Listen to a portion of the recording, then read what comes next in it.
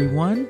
Welcome to the Stars Hollowcast, the show where we talk about our favorite show and yours, the Gilmore Girls. Today, we're talking about Season 1, Episode 16, Star-Crossed Lovers and Other Strangers. That's right, Hollowheads. Let's hit Luke's for coffee. We're going to be talking about our favorite ships, best moments, and our weekly Lorelei's lesson. I'm Maureen Johnson. And I'm Dan Sinka. Maureen, what is that? Oh God, it's another ghost! Are you kidding me? Ghost? We've stopped talking about the election. We talk about the Gilmore Girls now. Please, spare us. Hit it with a chair. It's a ghost, Maureen. It's incorporeal. Plus, I don't want to make it mad. I am Ghost of the second debate, the one who has been foretold. I am the spirit of 1776. Oh, no, you're not. Oh, yes, I am. Oh, no, you are not. Because not only is that a stupid pun, it's the plot of a Hanna-Barbera cartoon from 1970 called The Funky Phantom. How do you know that? I know a lot of things. Are you sure that was a Hanna-Barbera cartoon? Maybe it was Filmation. They made a lot of crap cartoons in the 70s too, you know. Don't you tell me my business, Ghost. Maureen, don't piss it off. This whole election is hard enough. The last thing we need is to have the spirit world mad at us too. Ghost? Good Ghost, what brings you here? You happen to be interrupting the taping of our Stars Hollowcast. You are not in Stars Hollow. You are in election season 2016. And you must continue the journey. Ghost, I can't take much more of this. Please, we just want it to stop. Can you make it stop? There is no stop. There are no shortcuts. This is how you must learn. Okay, but Ghost, nothing makes sense. That debate was the worst thing I have ever seen. What possible lesson was there in that? To be honest, I barely know what's happening anymore. I made a bet with the ghost of elections past that Mike Pence was going to drop off the ticket, and now I'm out $300 demon and I'm stuck haunting you two idiots. So I'm not exactly a happy incorporeal camper right now. Also, are you going to keep calling me Ghost? I'm sorry. Do you have a name? Yes, it's Lady Boo Boo. Oh, for fuck's sake, let's suck this thing into a vacuum and blow it out the airlock. Maureen!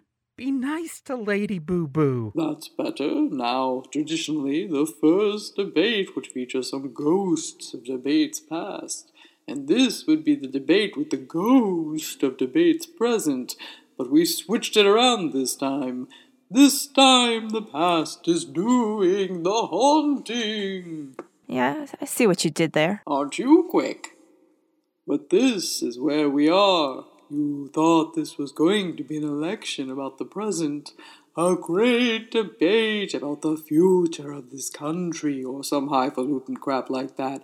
But here we are. You are down here in the graveyards of history with all us ghouls.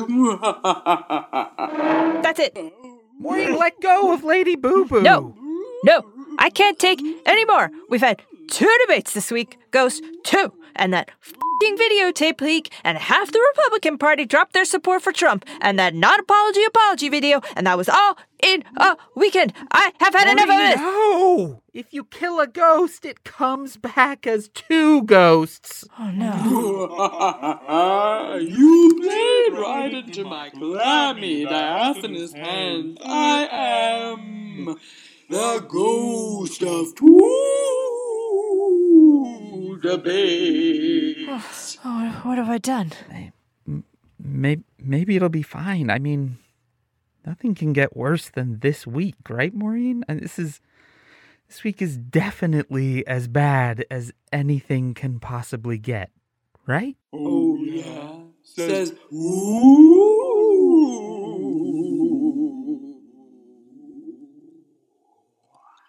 Welcome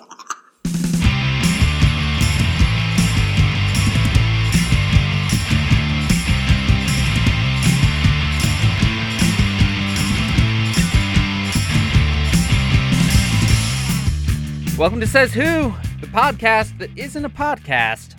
It's a coping strategy. I'm Maureen Johnson. And I'm Dan Sinker, and here we are. Debate 2 is behind us. Maureen, I have been showering all morning, trying to wash the stench of that thing off me. I have been soaking in a tub of bleach since the videotape on Friday. This week, Maureen. This week.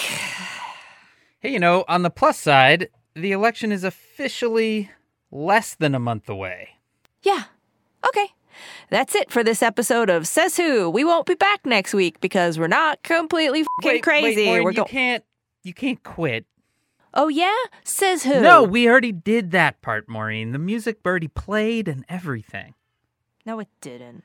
Maureen, you can't just quit. Yes, I can. No, I know in our second episode, I tried to quit. Remember, you talked me back? You told me there was pizza? And back then, not that many people were listening. But now we suddenly have an audience. And so we have responsibilities. And I know this sounds like a really terrible idea, but people are counting on us. All right, fine. I'll do it for the people out there. For you listening right now. If you want us here, then I'll stay. God, okay. All right, so I guess we have to run down how this week went. So first we had the vice presidential debate, which I stupidly watched because I have a stupid face. Yeah, I got the better end of the stick on that one. I was actually up with a screaming baby for almost the entire debate. How was it? Awful, Dan. It was awful. Mike Pence sat there and denied everything Trump ever said. He just sat there gaslighting everyone, Dan, and presumably Trump noticed that Pence was throwing him under the bus, and maybe Trump sat up in Trump Tower that night and cut up the friendship bracelet that Mike Pence had made him with a pair of giant gold scissors. And the next thing I remember happening was the tape. God, that tape was horrible. For every reason everyone has already said, it was reprehensible and terrible. But there were also so many horrible little weird details in it that I just can't shake now. Like, I did not want to know that Donald Trump equates furniture shopping with foreplay. I had to go to IKEA this weekend, Maureen, and suddenly I was looking at everyone like, why are you here? And I don't think I can ever buy Tic Tacs again. Maybe Tic Tacs can sponsor us. Maureen, I think Tic Tacs is out of politics. I want a sponsor. I want to read a commercial. Maureen, who would sponsor us? Well, podcasts are usually sponsored by things like meals in a box or mattresses in a box or audiobooks or those weird underwear subscription services where people pick out your clothes for you. And I think we could sell any of those things. Maureen, we're here to provide a coping mechanism for people during the election. We are not here to read commercials. Nah, let me try it. I think we should listen to this. Hello, do you like putting food in your face? Do you like boxes? What if there was food in a box that you could make at home, like normal food, but it came in a box? What if we told you what to make? Our box this week features recipes, such as pizza covered in angry fistfuls of Dorito dust. Fruit Loop soup. Maybe it's chicken. Salmon and gravy. Maureen, stop. Maureen, you're ruining food. And food is all I have left. Let's just get to our guest. Maybe he can help us out.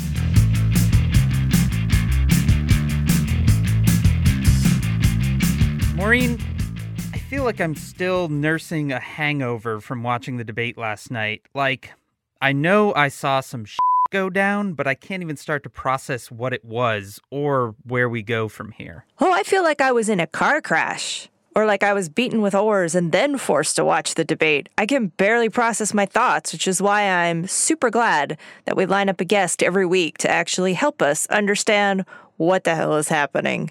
I am not sure if I've ever been more thankful for that than this week, which has been nearly impossible to believe actually lasted just 7 days. To talk about this never-ending week, and especially to help us understand what happened in the second presidential debate, we're joined by Jamelle Bouie. Jamelle is chief political correspondent at Slate and a political contributor to CBS News. He joins us fresh off a plane from the debate in St. Louis.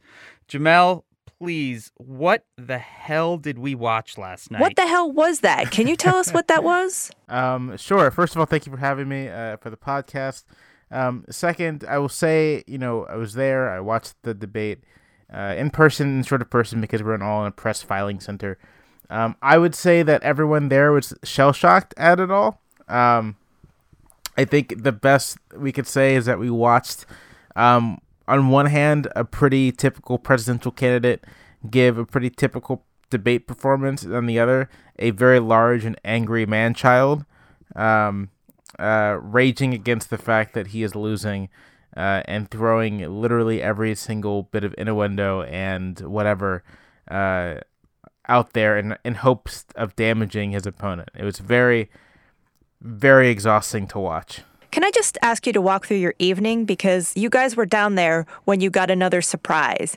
You were told that a press conference had just happened. That's right. So about an hour, not even 30 or 45 minutes before the debate, I noticed everyone walking around watching Facebook Live on their phones. And so I asked, what are people watching?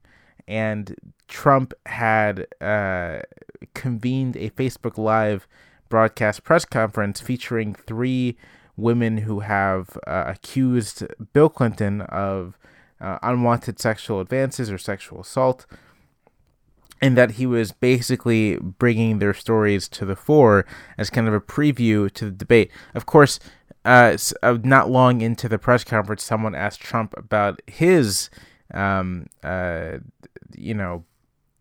contact with women, and they cut the feed and they stopped.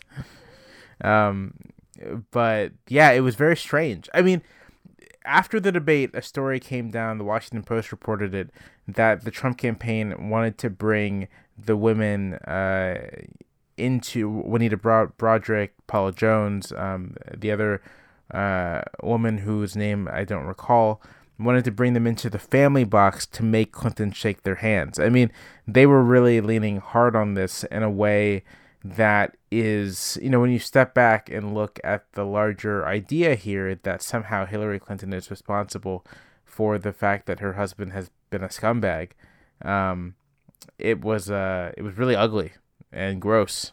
I mean, so not to dwell in history, but I was thinking last night about how George H.W. Bush basically lost the election when he checked his watch during a debate, right? And how are we now looking at this debate and even able to not just say, like, this is done, I mean, we have moved the bar so low that you can't even see it anymore.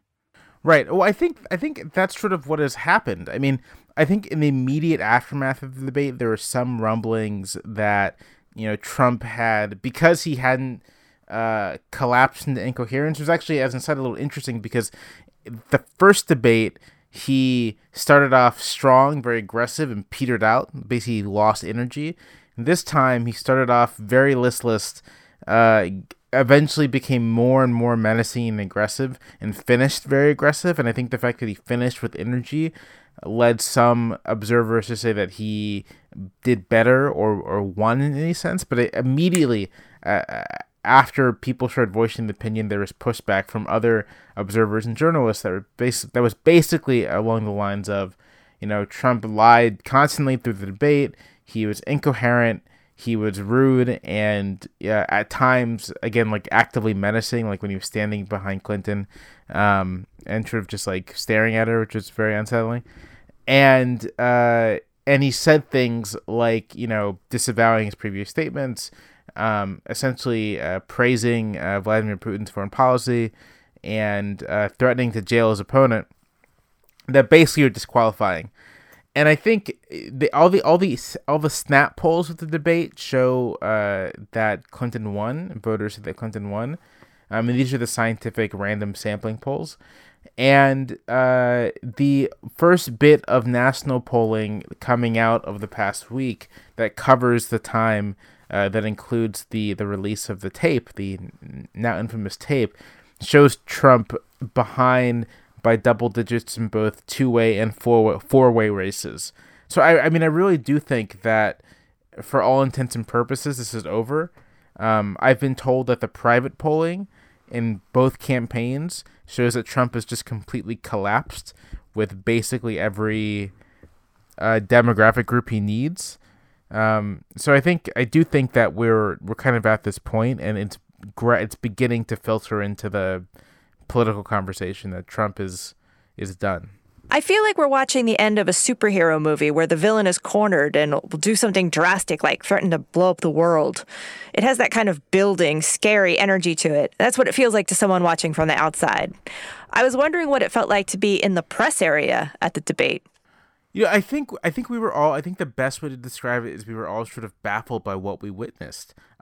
More so because of course there's the spin room, and you have all the largely. Yeah, I know it's terrible. You have all the Trump surrogates sort of praising and lauding their guy, and so you're sort of like, we all just witnessed something really in a lot of ways quite despicable. And then you have Nigel Farage from the UK, and they're riding hard for Trump. It was very strange and surreal. And I frankly don't think it helped the campaign at all, because there was, what the surrogates were telling us and what we saw were in such conflict that that it kind of just makes you angry about it all. Like, you're gonna, I think, be more aggressive as a reporter when you're so obviously being spun. Yeah, I'm curious. One of the things to me that is really just staggering about this election is how time no longer makes sense. I started listing out all the things that have gone down, from the tape to, suddenly all of these folks from the Republican Party announcing that they are unendorsing, and then the debate itself. And I realized I was just describing from Friday evening, and I'm curious with all of this, how does this week rate in I didn't see this coming? I mean, this collapse doesn't feel totally surprising, yet also doesn't feel like it could be predicted. I'm curious to you, as someone that watches it professionally, did you see it coming? So I've always thought, and I said this a lot during the primaries, that I've always thought there is a risk of complete collapse with Trump, and that's just because it's been clear to me that during the it was clear to me during the Republican primaries that so much of the material available to use against Trump was just left on the table. I mean, that's, if I have a question for anyone this year, sort of all the Republican opposition researchers, like, what were they doing from June 2015 to July 2016? But it's always been clear to me that there's more of this stuff, and the question was always, how bad was it, and would the public take notice? And so I'm not going to say that, like, I was like, I ever predicted that in October before the election things would just fall apart, but I've always felt that the odds of it falling apart were actually pretty decent. I think the speed at which it's happened is a bit surprising to me. Like, I did not expect basically the avalanche of Republican defections to happen, just like with the snap of the fingers. But that's sort of, given that I figured something was going to drop, whether it was a hot mic moment, whether it was some financial information, just like something about Trump's background. Given that, I think I've always thought those on the table. The fact that this is happening doesn't shock me. It's more just, like you kind of said, the speed at which it's happening, and the sense that I'm not sure that we've hit the bottom yet. There's still more stuff out there. There are already rumors and sort of words that there are other tapes showing even more reprehensible things from Trump, from The Apprentice. Really in this election, we've barely begun to even litigate the fact that Trump, as a business person, routinely basically stole money from craftsmen and small distributors, and it almost makes you wonder if he chose those smaller businesses precisely because he could bully them into not paying them what their due is. I mean, there's this whole realm of information about Trump that we really haven't touched on that much, relative to some of the other aspects of his campaign and of his public life. I assume that both Mike Pence and Kellyanne Conway have bags that contain cash, wigs, fake passports, and enough rope to get them from the window of Trump Tower down to the sidewalk. Who do you think escapes first? I think Pence is ride or die at this point. Remember, Pence was almost about to lose re-election in Indiana. I mean, he is not popular in Indiana. He is a widely reviled governor in the state. And so he has really nothing to lose. At the very least, if he makes it through this without too much damage, he could maybe make a bid for the Trump supporters in the 2020 primary. Kellyanne Conway, I don't know, because she also, I think, it depends on how much you think there's going to be recriminations for people who enabled Trump. I tend to be skeptical that there will be, because you think of that list of people and it goes everywhere from, Pence and Conway to Reince Priebus and Paul Ryan. It's too many people are tainted as collaborators. And so if that's the case, then I think Conway could probably escape relatively unscathed. She might have a hard time finding high profile jobs again, but she'll probably still work in the business. I mean, you mentioned all the people that are kind of touched by Trump. Politically, we're at that state where you have to actually clarify that. And I'm curious about the defections that we saw this weekend. It felt like it kind of started in Utah and then it began to spread, and John McCain being kind of the highest profile person to announce that he was no longer endorsing Trump, and like you said, it happened fast. And why the speed, and why this? This is not a man to whom horrible things emanating from his mouth is a surprise, right? So why this tape? Why these people? Why this speed? So my initial cynical take, and I think it's still largely my take, is that this is.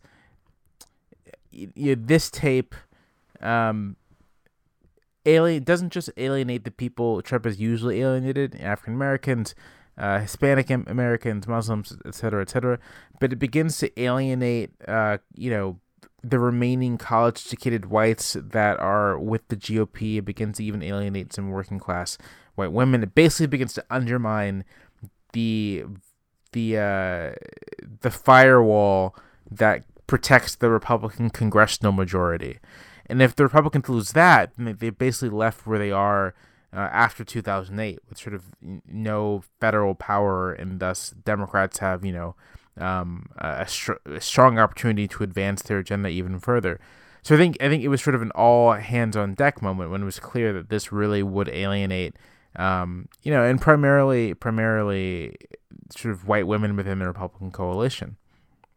Which is, of course, not to say that the Republican Party is some sort of defender of women's rights or women's opportunities, but just that the party does rely on the votes of a substantial number of white women to win congressional and Senate elections, and Trump is threatening that. So that's my cynical view. I think that's basically like 80% right. The other 20%, I think, is basically random. In the same way that there were a lot of street vendors who got harassed by government cronies, but only one who set himself on fire in Tunisia is when it sparked the Arab Spring, right? Like sometimes you have a series of events and occasions and occurrences that begin to undermine confidence, or if confidence never really existed, begin to lead people to question things. And it just so happens that one of them ends up being the spark that lights the whole fire, and begins to give people permission to abandon ship. And I think there's some of that happening too. I don't know how much. That's why I'm giving it like 20%. But I think some of that is a part of this more strategic political decision as well. That this is the thing that started it because this was the thing that started it. For me, there was that additional visual element of him rocking up in that Access Hollywood bus with that smirking Billy Bush. And then you actually got to see one of the women that he was talking about. And there's just really nothing dignified. I don't know. What am I talking about? Dignity. There is no dignity in this election. No, I think you're right. I think the fact that there's this video really plays a part in it. That video can be looped, can be played again and again.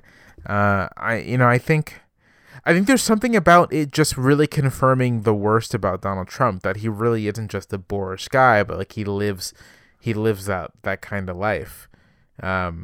It's sort of a last straw, and the simple fact that like he's describing sexual assault. I mean, just straight up, and that doesn't escape people. We've asked everyone who's come on this question. How are you doing? How do you cope with doing this day in and day out? Well, I have a lot of hobbies, and I've always strongly believed that one should have intellectual interests that are detached from your work, and so I have mine. And otherwise, it's just, I don't know. It's just so part of it's I've always been confident that Trump would lose. I'm dispositionally not a very anxious person, and early on I looked at the numbers and looked at the likely what we can predict based off the last couple elections, and I just figured that all things equal, I'd probably give the election to Clinton against Trump. And so that hunch has been vindicated, I think. Those are the big things. Sort of confidence about the final outcome, and just that I got my hobbies. I'll say that, if I have been frustrated about this year, it is almost less about Trump himself and more just about the kinds of sort of forces he's conjuring up, the resurgence of racism and anti-Semitism in our politics, and the extent to which I think there hasn't really been much press grappling with what it would mean to have Trump elected president, not in sort of a narrow sense of policies, but just sort of in the profound damage it would do to our social fabric, and the real sense in which we would have empowered sort of a ferocious borderline white nationalist backlash with the powers of the presidency. And I am a little dismayed that we're approaching the end of all of this, and that really, not only has it really not been talked about all that much, but the overwhelming focus has been on Trump supporters who deserve, a full picture of their lives, but it's almost come at the neglect of the millions of Americans who would be sort of the targets of violence under a Trump administration. So I'm just frustrated by that a lot, more and more recently. And that I kind of just hash out on Twitter. I mean, I think that to me, it's that, right? It's not this man, but the kind of the destruction that has followed from the horribles that he has, in your words, conjured up, right? And I feel like almost everyone we brought on in this in the 5 weeks we've been talking to people, and most recently last week with Farai Chideya, is just this idea that we kind of have to rebuild after this, and how do we come back from this? Yeah, I don't. That's a question I don't really have an answer to, and my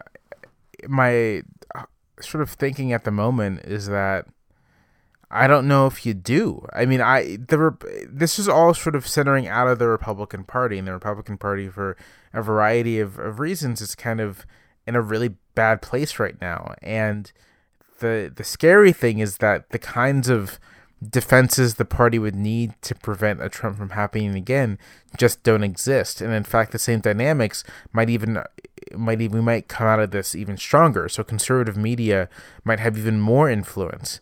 Now that we know that you can activate a huge portion of the Republican base through straight up racist appeals, and there's no force within the party to act as a brake to that.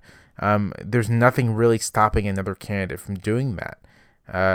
Sort of all the elements are there for this to grow and become an even larger part of the Republican Party. So I don't really know how we kind of pull back from the brink. I have a feeling that American politics may be entering a place where, not dissimilar to where Germany is, where you have a single party that basically spans from the center left, even to the left edges of the center left, all the way to the center right, and completely occupies the political center, and that's the Democratic Party. And then the opposition party is basically like, right-wing ultranationalists that may be very strong out in the provinces, but can't really win national or federal power, which I don't think is very healthy. I think it's a bad outcome. But I don't really see what happens within the Republican Party to change that direction. And basically, as long as there's a shrinking population of very, very, very angry white people, who are powerful in disproportion to their numbers, there's gonna be kind of the Trump force in our politics, and even if it eventually diminishes, the time between now and then can be decades. Are you hopeful about the progressive movements that are flourishing? Hopefully there's some balance, that we're growing good things as well. Yes, I mean, I do. I definitely take hope and solace in the fact that I think there's a lot of energy in the progressive parts of American life, in that may end up influencing legislation and how the country is actually governed. But I just the thing that makes me always wary is that, if this sort of broken and sick Republican Party gains presidential power, then that's a huge problem, right? That's just sort of not for reasons of conservatism, but just for reasons of straight on reactionary backlash. And that's in the American system, where you can't really marginalize a party indefinitely. That's always a possibility. So then, with just a few weeks left in the election, and then obviously a extended period of aftermath afterwards, but in these next few weeks, and acknowledging the fact that apparently we have reached the point where we can barely predict anything anymore, but kind of what are you looking at to play out over the next essentially month? I'm looking